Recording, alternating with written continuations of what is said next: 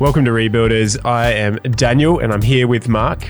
And today we have an interview with Scott Sauls. Mark, can you tell us a bit about Scott? Yeah, Scott is a super wise pastoral voice.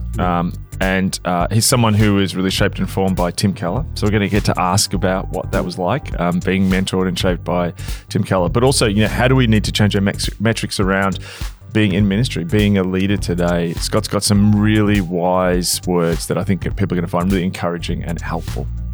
Awesome. Looking forward to it. You can find out more. We're going to chat a little bit after the interview for our subscriber chats. So you can head to rebuilders.co to sign up for that. But let's get into it. Well, welcome to today's episode. I am Daniel and I'm here with Mark, and we have no Liddy with us today. We've lost Liddy. Where'd she go? She's here somewhere. No, she is on holidays. A much earned break, yes. And she's in the other hemisphere. She's in the summering hemisphere. The summering hemisphere. Unlike our suffering hemisphere in this cold and wet and flu and cold and COVID-ridden season. We've got 20 more days until the end of winter. Yeah. So I'm hopeful for the next season to come. Because literally on the day that winter ends in Melbourne, it just instantly gets hot.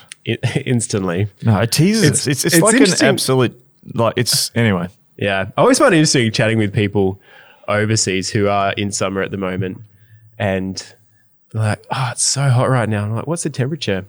And I've got to do my Fahrenheit to Celsius conversion. Fahrenheit, yeah. And I'm like, oh, it's 26 degrees Celsius. That's like a beautiful autumn day. I mean, when I was in the UK recently, it got to 19 and it was nice. It was 19 and there's just blokes getting their shirts off. I'm in the park and there's it's hit 19, shirts off. I'm like, what are you guys doing? I've got a jacket on. Wait until you get to 40 degrees. Then you can put sunscreen on. Well, I think the UK's hitting 40 this week again. Oh, are they? You're having another extreme weather event. Ooh. Which I'm used to us having extreme weather events, but Yeah. I feel like that's just normal for us. Yeah. Growing up, 40 degrees was we used to go home from school back in the day. It was over 35 degrees. What's the hottest you've ever experienced? 51 degrees. 51? Where was that? The Negev? No, I was out in the deserts of South Australia. Wow. What was that like? Was that just painful? It was really hot. Were you outside? Were you just I was outside. It was hot. I was working with You were working? Sheep. You were working with sheep. Did the sheep coat? I mean, they got coats on. We were shearing them. But purely to save them from the heat? Fun fact for you and our listeners, my record of water consumption on one of those days was 10 litres in a day. 10 litres? Yeah. Wow. Yeah. Anyway. Well, not only do you have a pastoral gifting, you were in some ways involved in shepherding work. Oh, yes. I was a shepherd. Were you technically a shepherd? No, you know what? No, I was a station hand, or a jackaroo, as we call them in Australia. So what? But that's like a modern day shepherd, yes. Wow. It's quote unquote. There's less shepherding and more yelling at sheep. Well, I reckon that's what shepherds did. And that's a good model for ministry. That's really what the biblical model is.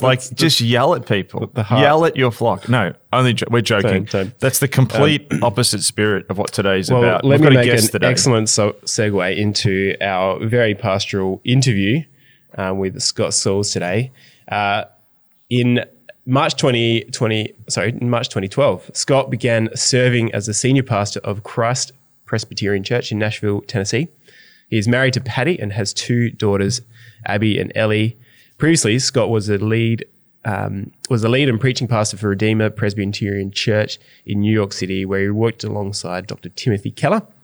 He also planted and pastored churches in Kansas City and St. Louis, and is a frequent speaker at conferences, leadership retreats, and to university students.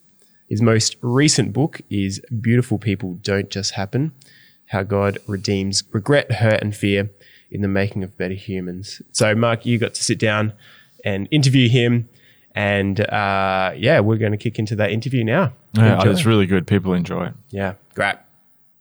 Well, Scott, it's fantastic to have you joining us on Rebuilders. How's your day been going so far? So far, so good, Mark. So I'm not sure what time it is in Australia right now, but it's about 10 after 6 p.m. In Nashville. So it's been a very long day of staff meetings and planning and writing. So yeah, this is a great way to sort of wrap up a day like that with a conversation with somebody like you that I have great respect for, and I learned so much from you, Mark. So I'm really thankful to have this conversation with you. Oh, thank you. Well, we're excited to be having this chat with you. We know that you've got lots of really fantastic things to contribute to. I think what our audience is going to be able to hear from you today. Mm-hmm. So many of the people who listen to this podcast, many of them are at the sort of start or, starting points of their sort of ministry journey. We'd love to just hear your starting point of your journey into ministry. Tell us about that. How did that sort of kick off? So my call to the gospel ministry internally happened almost simultaneous to my call to faith in Christ. And I was a senior in college. I'd been presented with the gospel right before my college years began, and it just kind of sat on the shelf for me.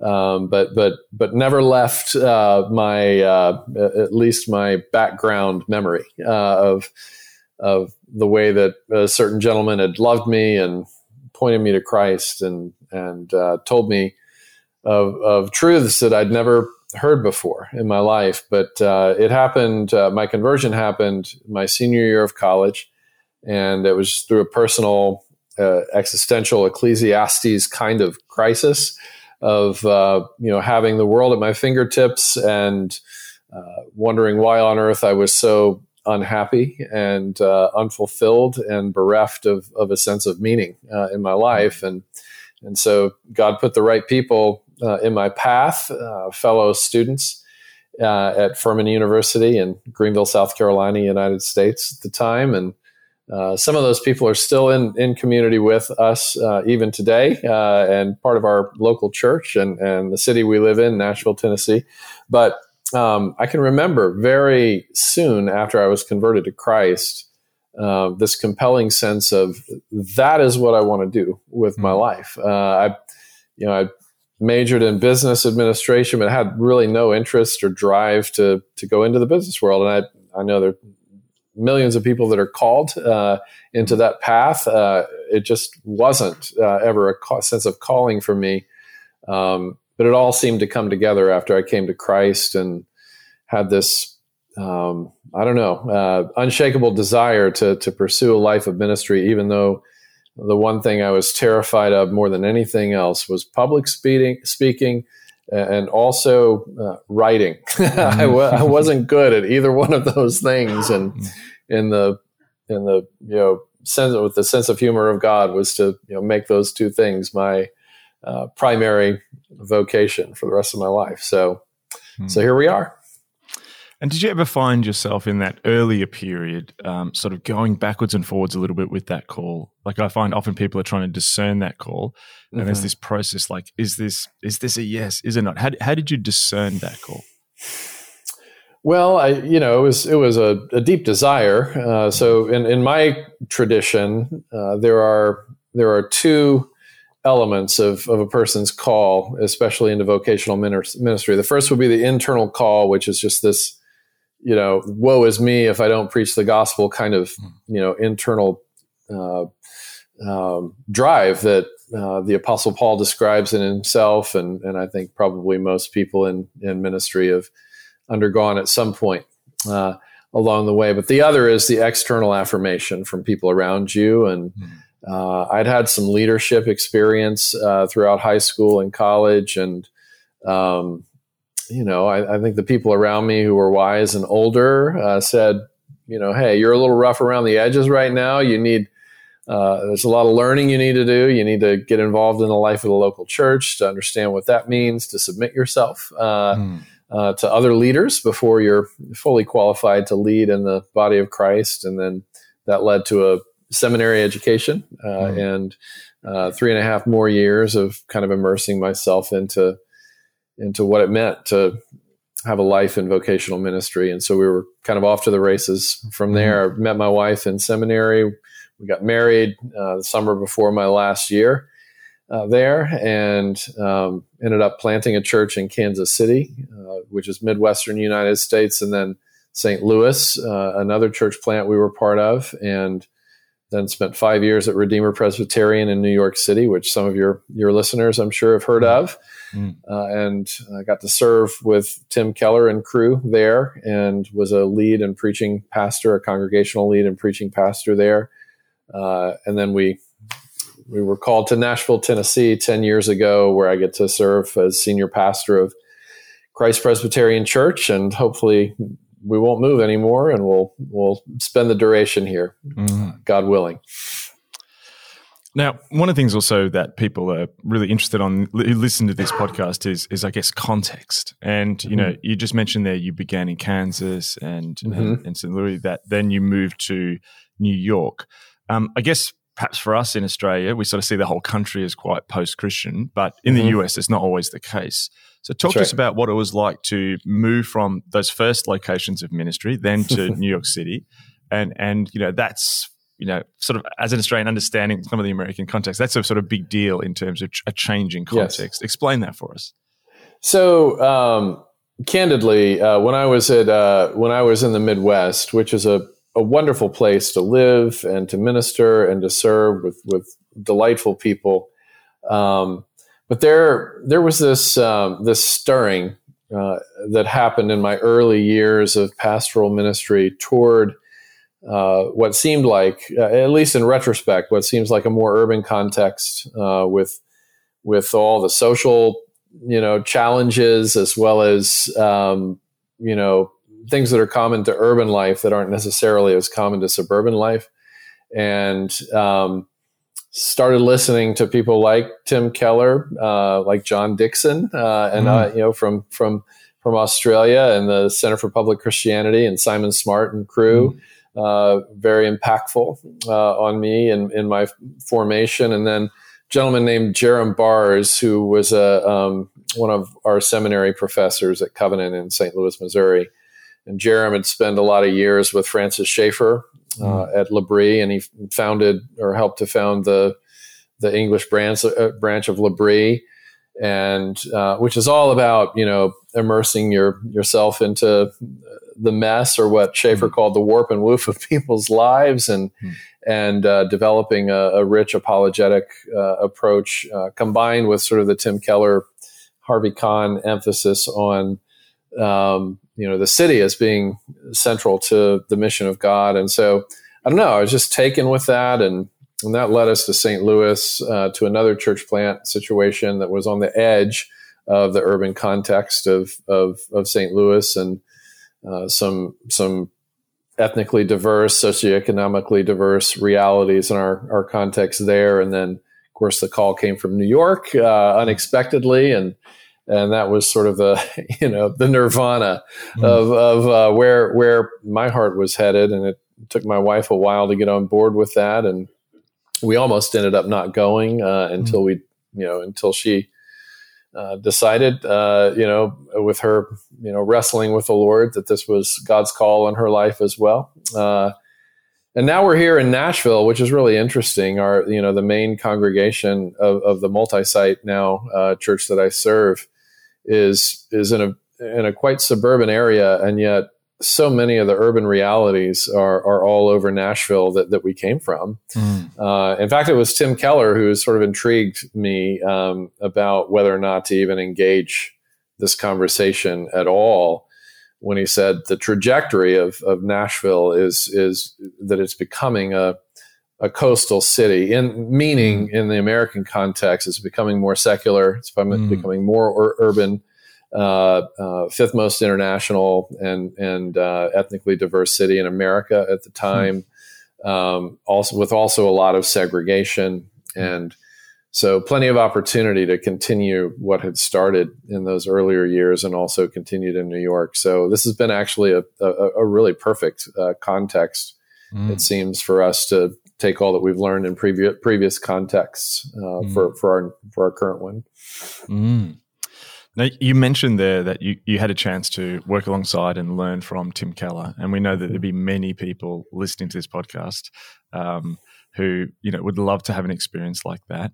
I think it's actually in your book, From Weakness to Strength. At the end, you sort of give a little bit of tribute to Tim Keller and what he taught you. You don't have to go through that verbatim, but yeah, I'd just be fascinated for you to share with the audience what you learned from that experience. Sure. And, people don't have to buy that book, From Weakness to Strength, to read my thoughts and reflections on what I learned from Tim. I actually also put it on everything I wrote in there. I also put on my blog at scottsauls.com. It's its own unique post. You can probably Google it, Scott Sauls tribute Tim Keller, and it'll show up in the search. But yeah, I went there, Mark, thinking, okay, this is the person that has essentially been an informal mentor to me for years. And God used him to ignite my own, vision for, ministry to the city and ministry to diverse communities, thoughtful apologetic approach and such, and thought, what a great thing, what a wonderful thing it'll be to get to work in the same, space, to get that direct leadership and mentoring and be in the environment, which was, of course, absolutely wonderful. In my current philosophy of ministry, I'd say I probably am 90% indebted to Tim and his vision for what we're doing now in Nashville. But those weren't the things that I left New York with, as far as Tim is concerned. What I left New York with, even though I still believe he's one of the greatest, if not the greatest, English-speaking preacher of our time for the urban context, what I learned was, the importance and significance of a private life that seamlessly matches the public platform.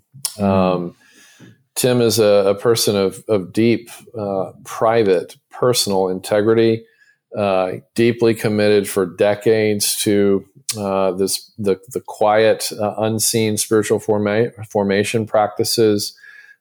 For nearly 60 years, he's prayed through the entire book of the Psalms once a month for over 60 years. Wow. Read through the Bible at least once a year for over 60 years, and reads about 80 or so books a year to learn and feed his mind and his soul. And he's a man of deep prayer. If anybody has read his book on prayer, you'll get a window into his prayer life and methodologies and so on. But yeah, he also was remarkable in the way that he received criticism, including unfair criticism. Anybody with a public, the level of public influence that he has is going to receive a good bit of critique and a lot of, especially in the social media age. And never once in 5 years did I witness him get defensive or strike back or become cynical about a critic. Instead, he was always asking the question, even of unfair critiques, is there a kernel of truth in there somewhere that I can learn from and use as an occasion to repent and learn of Jesus's grace afresh? And so that was pretty remarkable. Deeply committed marriage between him and Kathy, and they struggle and suffer well. The current cancer battle that Tim is in is actually his second battle with cancer. He'd had thyroid cancer some years prior, and then, and especially now, I'm sure you've heard and read, maybe Tish Warren's interview with him in the New York Times, among other things that he said publicly. But he's saying, as I'm living with an incurable cancer, my biggest fight is not with the cancer, but with my own response to cancer. And, I'm finding that all the truths that I've been, cramming into my mind and heart for all these many years are coming home to me in a way that they never have before. And he said, Kathy and I are both actually happier and more joyful and at peace than we've ever been in our entire lifetimes. Wow. Which, that says a lot about the person. So if anybody that's listening is a ministry leader, and you want to be like Tim Keller, that's how you get there. You read the Bible for 60 years every single day, and you pray through the Psalms, and you receive criticism well, and you commit to having a private virtue that matches or exceeds your public platform. I think that's like such a fantastic encouragement for our leaders. And it was interesting. Like, I was asked the question, I was just in Queensland on the weekend with some younger leaders and at a dinner, and happened to be sitting next to some younger leaders, and they were in their 20s. And they said to me the question, or they asked me the question, what would you sort of say to your 20? They said, we're in our early 20s, we're learning ministry, sort of what would you say to your 20-something self? Having seen that incredible inner reality of Tim Keller's life, that sort of hidden world in some ways. I mean, it's not really hidden in that. He's not hiding it. It's just the private space that often we don't see in public interface with people. Is there anything that you would do differently about your early ministry years, knowing what you learnt from Tim Keller at that stage? It's like the classic thing. If you could go back and mentor yourself, what would you say to yourself in those earlier years after all that you've learnt now? Oh man, don't take yourself so seriously. It's not about you, and the call on your life from God is not to be amazing and create amazing things or even impacting the world. That's not how you should be thinking about your calling. You should be thinking about your calling in terms of what is faithful, what is healthy, what lends itself to the love of God and the love of neighbor in your own context and according to your own gifts and opportunities. And, as the Apostle Paul wrote from prison, learn the secret of being content, whether living in plenty or living in want.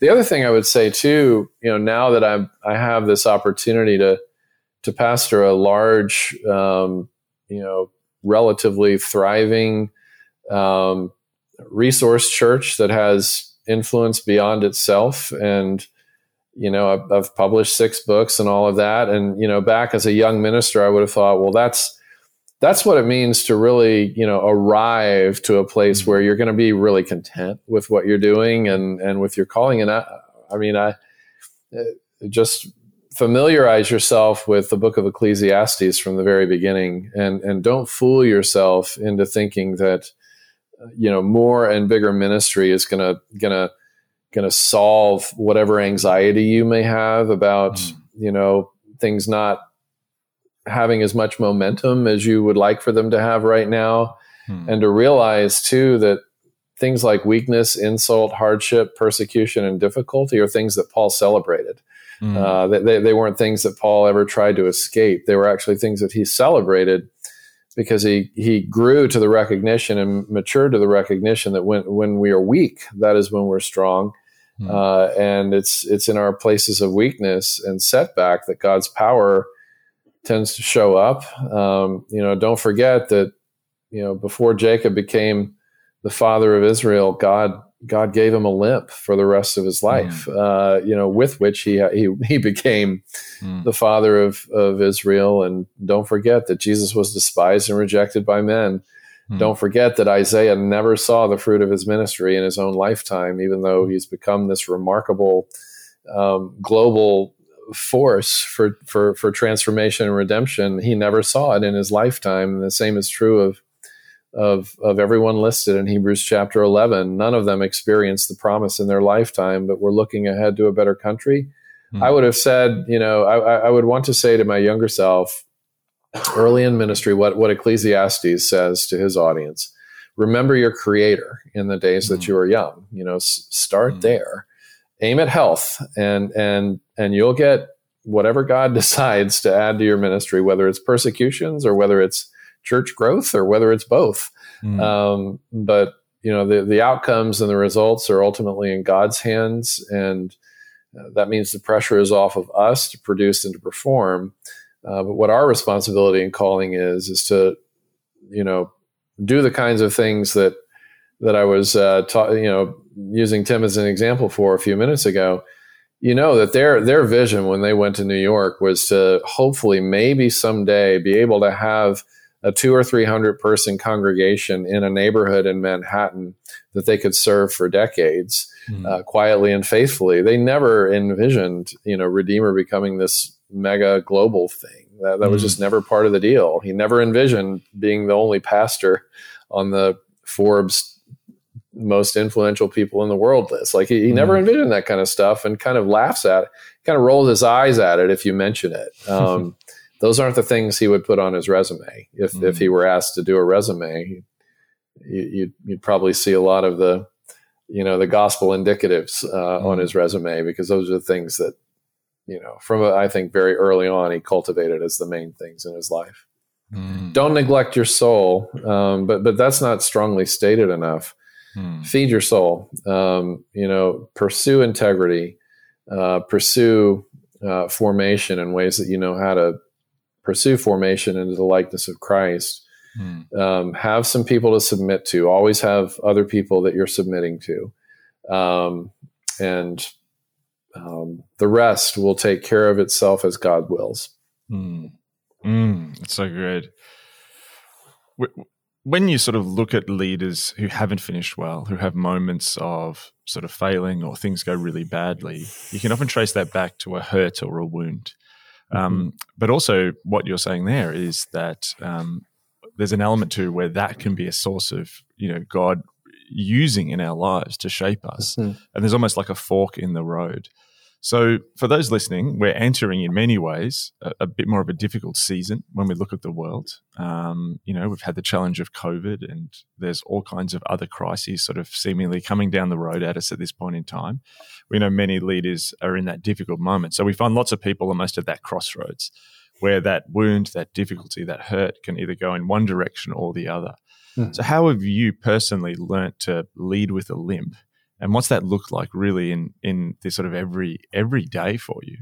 I mean, I'm still learning, Mark. I mean, I have a sense that I'll never master it in this lifetime. But I think if there's any wisdom, it is that the limp is not something that we should try to get rid of. It's not something we should try to compensate for.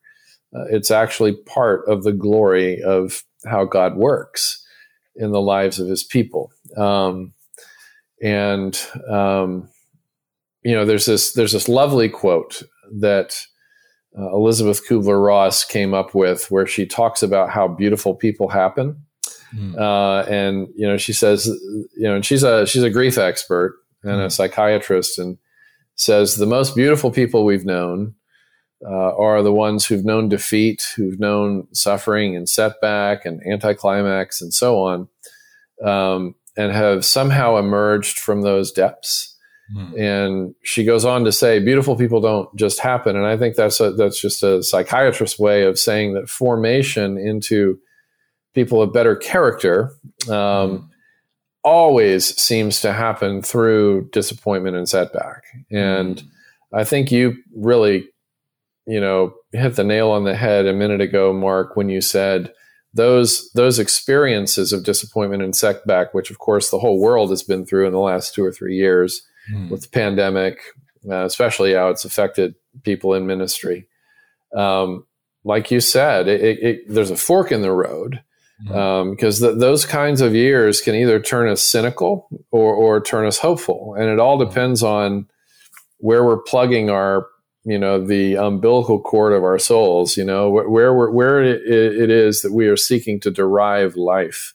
And if it's the suffering servant, Jesus Christ, then, those seasons can be not only withstood, but can become formative seasons of, gaining strength. I look at Paul again in Philippi, when he writes the letter to the Philippians from prison, and talks about the secret of being content. He says, I've learned the secret of being content while living in want, while I have lack, while I'm, behind these bars. But I've also learned the secret of contentment while having plenty. Which is something that isn't thought of very much when we look at that passage. But he's also saying it also is a secret how to be content when you've got everything you ever dreamed of. I mean, there's this quote that's been attributed to Thomas Merton. I don't know if he said it or not, but it's been attributed to him, where he talks about how all my life I've been climbing the ladder of success, only to realize when I get to the top that it's been leaning against the wrong wall. Just to make sure that our loves are well and rightly ordered, as given to us in Scripture.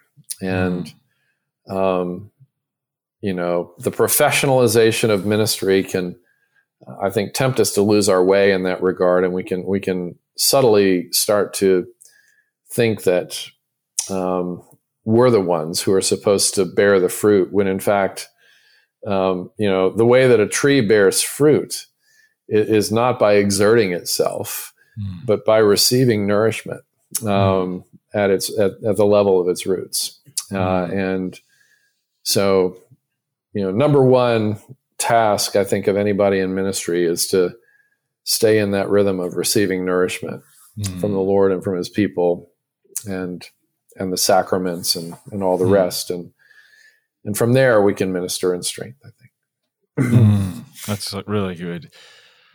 I think it was Bernard Lewis, the historian, who was speaking about Islam in the medieval period, and he talked about Islam had a sacrament of success.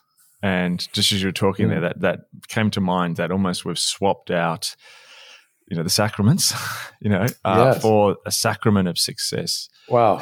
How do leaders, you just shared a vision there, but also leaders, particularly young leaders, they live in a world where they're bombarded with, earthly visions of success that don't align with kingdom success. And even in ministry, that's been blurred at times. We've had a sacrament of success around some of our ministry metrics. Yes. At this point in time, post-COVID, lots of people haven't come back. There's lots of people look at their churches going, we're on a trajectory. We're not anymore. How do you balance that when you have this other feedback loop always, pushing you with a different message? How have you balanced that?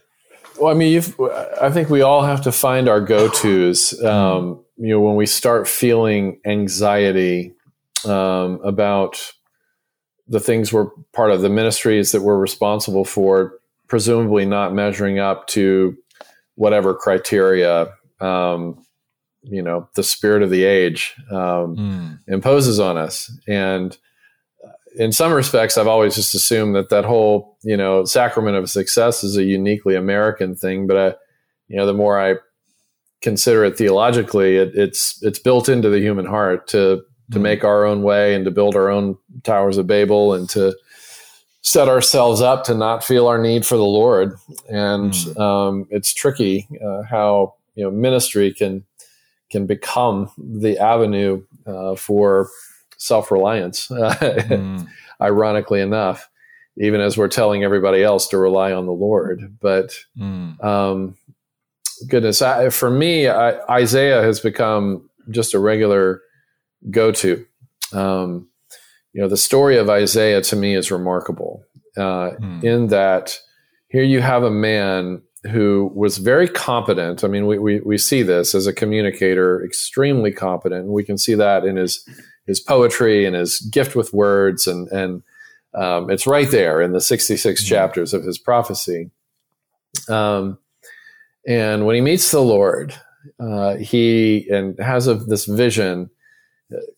Interestingly, the words there are, if you go to the Hebrew, the hem of his robe. There's another place in the scripture where we talk about the hem of the garment of Jesus, where the bleeding woman, the power goes out of Christ into her when she touches the hem of his garment. And so those two texts are interconnected to me, where that happens to her in the New Testament, and Isaiah falls apart in the temple in the presence of God. And the first thing that he does is he calls a curse down on the very place of his greatest competency, his lips. This is the preacher to the nation of Israel, and he says, I'm a man of unclean lips. Why didn't he say my ears are unclean or my feet are unclean? My lips, the very best part of me, falls short of the lowest part of God, the hem of his robe, just metaphorically speaking. And of course, God sends the angel. He is relieved of his guilt. It's atoned for. His shame is covered. And then the question comes, who shall I send? Who will go for me? And he says, I will. Here am I, Lord, send me. And Isaiah says that before he gets any terms for the call. There's no negotiating of a salary. There's no question about, well, how big's my congregation going to be? Or what city is it going to be in? Is it going to be in a cool city where I can get good coffee? Or is it going to be in some remote place where I'll be isolated? He doesn't ask any of those questions. He just says, look, now that I've met the Lord and been met with his mercy and grace, sign me up for anything. And so the Lord then gives him his job description. And the job description is you're going to inherit a people to lead and to shepherd. And starting on day one, 90% of them are going to leave you and become hostile toward you. There will only be a 10th that remains. And I mean, imagine that. I mean, pastors everywhere have lost touch with their people, but it's a very rare pastor who's lost touch with 90% of his people, all of whom have become hostile toward them, and that's Isaiah's story all the way to the end of his life and ministry. And yet in these devastating circumstances of surrounding his ministry, he writes all of these hopeful words about the wonderful counselor, mighty God, everlasting Father, Prince of Peace, government on David's throne, forever. And then the suffering servant narratives in Isaiah 53. And then, later on in later chapters, those who hope in the Lord will renew their strength and mount up with wings like eagles. And then, the thoughts of God and the ways of God are higher than ours. This is all from Isaiah from a context of devastation.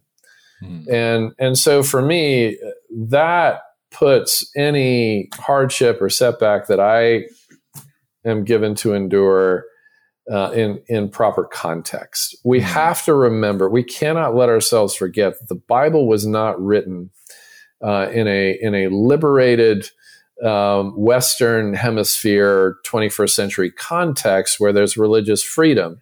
And it was written, the whole Bible almost was written by somebody who was either in prison for their faith, they'd been exiled to a hostile foreign land and turned into slaves, or they were facing the threat of death because of their faith. That's how the Bible was birthed. And so we've got to figure out a way to identify in our own context where we suffer, where we experience loss, where we experience a degree of opposition, that's normal. That's not unusual. Those aren't things that we're meant to escape so we can get back to a life of luxurious, forward-moving, momentous ministry. Jesus said, in this world, you'll have troubles. Jesus said about the newly minted Apostle Paul, he will have to suffer many things for my sake. And that's the pattern that's easy to forget when you live in a land of comfort. I think it's more difficult in your context, Mark, and as it was in New York City, to be a public Christian. You're subject to ridicule, but you're probably not subject to torture yet, right? And American Christians are barely subject to ridicule. And if it happens, it's quite rare, or it comes through a news channel as opposed to in real life, So just having that umbrella of biblical and redemptive history context is important. And also watching the movie Silence at least once per year, if you're in the ministry context, which is a vivid, very disturbing portrayal of the kind of persecution that's happened ever since faith was born. Yeah, and still happening in many places, sadly. That's right. More so today than ever before. Yeah. Last question. We've spoken about Tim Keller, and we're getting to this point of almost a handing over of many leaders. Some older leaders who have led for a long time and invested. Some aren't finishing well. Some, I think, like Tim, are in that period of finishing well. Just saw the other week Nicky Gumbel at HTB and handing across, to Archie Coates, the sort of leadership there. And we're at a bit of a handover moment. What's your hope for the next generation of leaders to emerge? What sort of leaders? How should they lead? What's your hope for them? What's your advice to them? Goodness gracious. Where do you begin? Aim at health and you will get fruitfulness thrown in. Aim at health and you will get meaningful ministry thrown in. But aim at ministry without aiming at health and you'll get neither. To borrow a rhetorical device from C.S. Lewis. If today's cautionary tales of ministers who don't finish well tell us anything, it really boils down to what the writer of Ecclesiastes said. Again, remember your Creator from the days that you are young, and start early. With an ambition that is for the Lord and for His kingdom and for the love of neighbor and for self-donation in the midst of all of that. The earlier on we can get started with those patterns, which of course can only be sustained by the power of the Holy Spirit in our lives, the less susceptible we will be to a moral collapse or to chronic anxiety that's tied to how our ministry is doing by Western Hemisphere success metrics instead of beatitude, comparisons. The blessed are statements in Matthew 5 should be our metrics of success, so to speak, even though they're not really measurable qualities as much as they are observable qualities. That's a fantastic answer. Thank you so much for what you shared, Scott. I think there's an absolute rich sort of tapestry of things learnt, the biblical story flowing out through what you've said. And we really wish many blessings upon you and your ministry. And we wish many blessings on the people listening. I think when I listen to you and I hear this vision, it actually gives me real hope for the future. In some ways, it's a return to reality. There's a sense of not giving us a fantasy, positive thinking vision of the future. It's real, but it's also deeply hopeful. So thank you so much for sharing that message. Well, likewise, brother. And I would be remiss not to say thank you for regularly packing 100,000 words of content in 25,000 words in your books. They are short. They are short, which everybody appreciates, and filled with so much mentoring material. Thank you. Even to an old dude like me, just constantly learning from you. And I hope I know your life as a pastor is busy enough, but I hope you'll continue to have the margin to keep putting out such rich content, especially your latest. Thank you. Oh, thank you so much. Well, many blessings, and have a fantastic rest of your day, Scott. Okay. Thank you so much. Okay. Thanks, Mark.